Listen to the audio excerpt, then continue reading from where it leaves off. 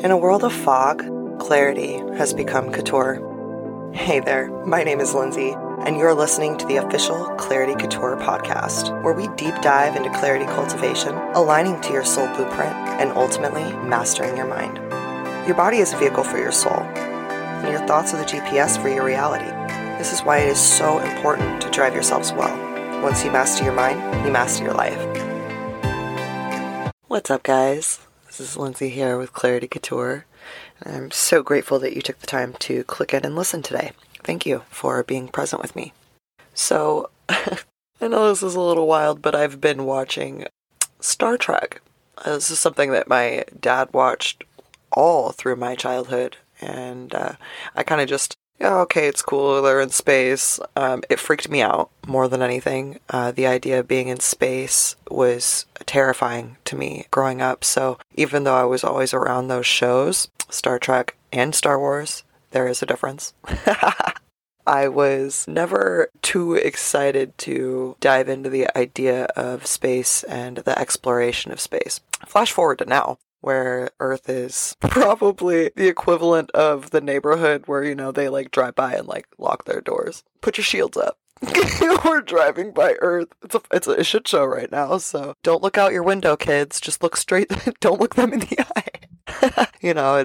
It's a different time now, and I was scrolling Instagram and seeing something about Mars and the rovers on Mars being capable of creating oxygen, and as humans we need that to obviously survive. So the scientific research has obviously taken leaps and bounds from the time that I was 12, 13, very successfully avoiding watching these shows to now. And the one consistent thing that I'm realizing with these shows that Earth, humanity, the collective, doesn't seem to have is the ability to work together in tandem, right? So all of these shows, they revolve around having a team. There's a captain who is in charge of A through Z, and there is a crew that answers to the captain. Now, they don't answer to the captain simply because they have to. There is a level of trust there because they know that that captain is the best person for that job. The struggle with Earth seems to be that everybody wants to be the captain, right? And not everybody is acclimated to the stresses of what a captain would be acclimated to. Not everybody is capable of those abilities, right? And very much like a crew on a ship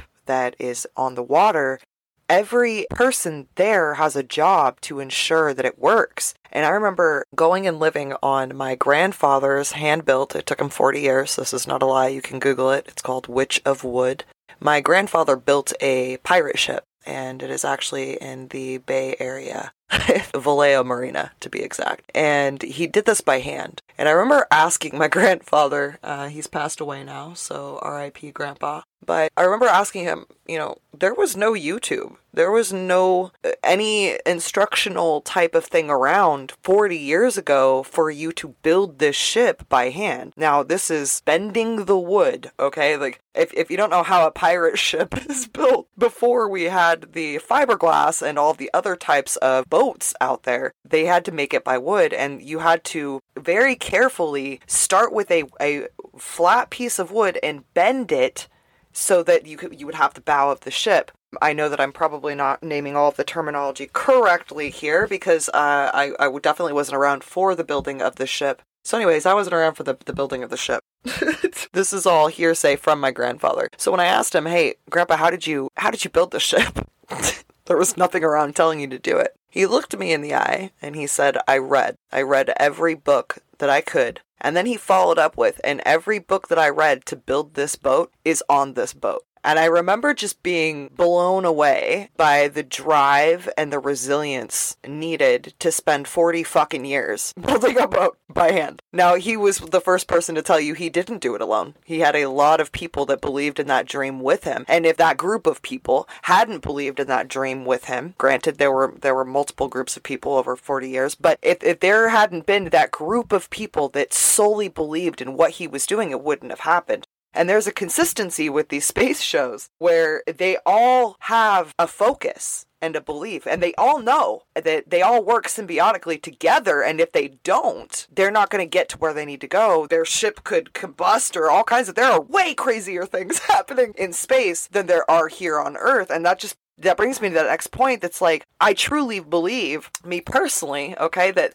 what we're experiencing now is not a reckoning of the world is ending, but it is the preparation for that next step for us. And seeing that they have created oxygen on Mars with a rover, right? Like, no one even needed to be there. That really tells you how far we are and how close we are to this next step.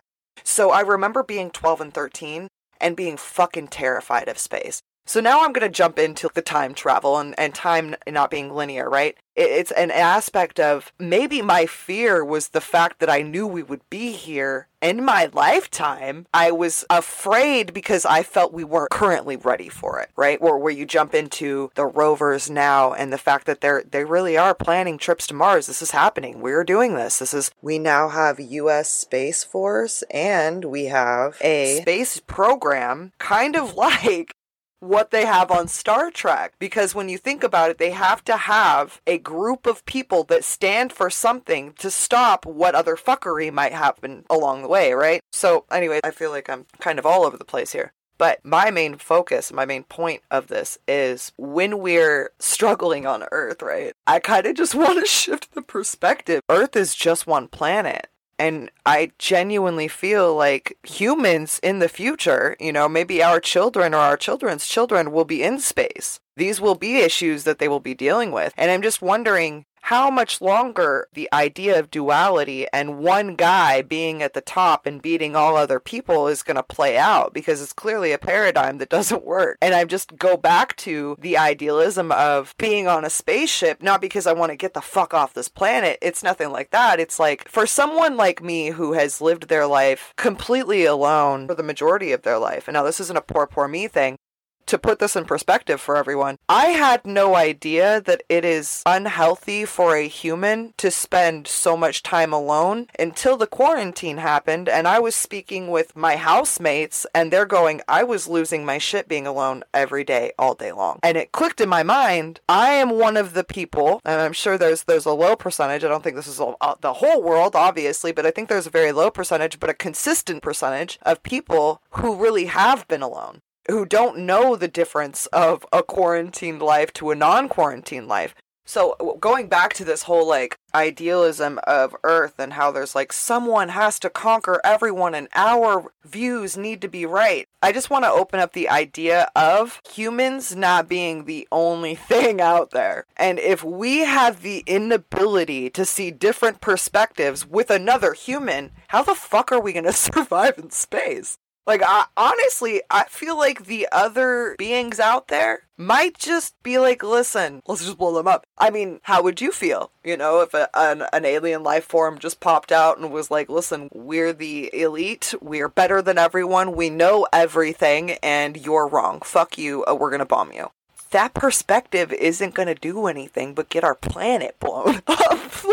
And this is really where we need to be thinking, because this is where we're going, whether we like it or not, whether so-and-so is the president or not, it doesn't matter, because it's so much bigger than that. And that's literally where my mind has been for a week and a half. So I had planned on repurposing a YouTube video about fear. And then when I had listened to it again, it was a little bit more combative than I had wanted to be. It was something that I filmed previously, so chose not to upload it. It's actually uploaded, ready to go. I just have to hit prove and it will be live. But I just didn't feel like that aligned with kind of what I'm trying to share with the world now. So unfortunately, I'm not going to put that video up as a repurposed podcast, simply because it's just pushing more duality. The basis of that whole video was fear is kind of the virus, and fear in itself really is just whatever. Fear is fear. It's our ideas and our perspectives held to things that are keeping us dualistic from another. We're keeping ourselves separated. And as long as we're separated, we're not seeing the bigger picture, which is us coming together and literally stepping to that next chapter. Humans are meant to grow. We're meant to evolve. And if we're not evolving together, we're devolving. And that's kind of what's going on. So I'm just, everything I was like pushing and I wanted to talk about and all the mindset stuff, I think I've been blown apart because that's still so dualistic in the whole aspect of things. And I don't want to stay in duality. I want to repeat that no matter what somebody's doing to the left or the right, it really isn't them, it's us, and they're just a mirror for us. And so the longer we keep pointing out all the things that are wrong, or this is what this is, it's still dualistic. It's still keeping us separated. And so this whole thing, I'm just going to go all the way around. Sorry if I think I hit the mic.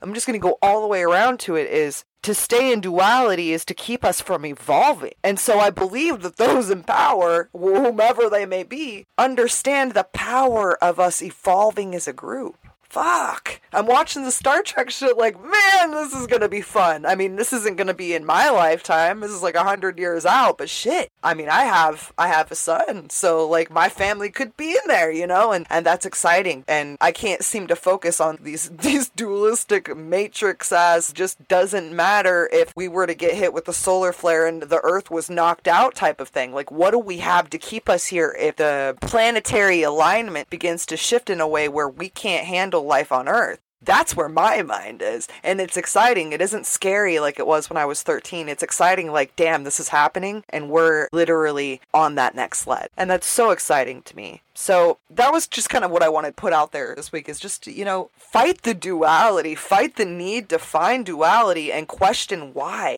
Okay, so you have a human that you don't like.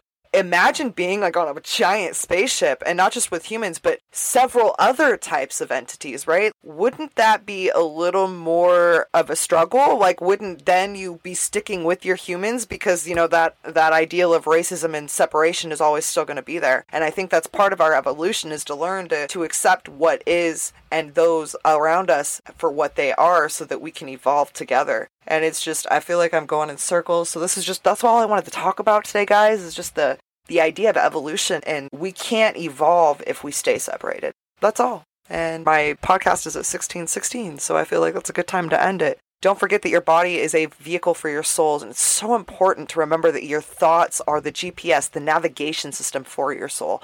So whatever you're thinking is where your body, that's where your reality is going to take you. It's very important to ensure that you're choosing positive things that enjoy, you know, not toxic positivity, but just look to the future. What can we change? How can you be the change today?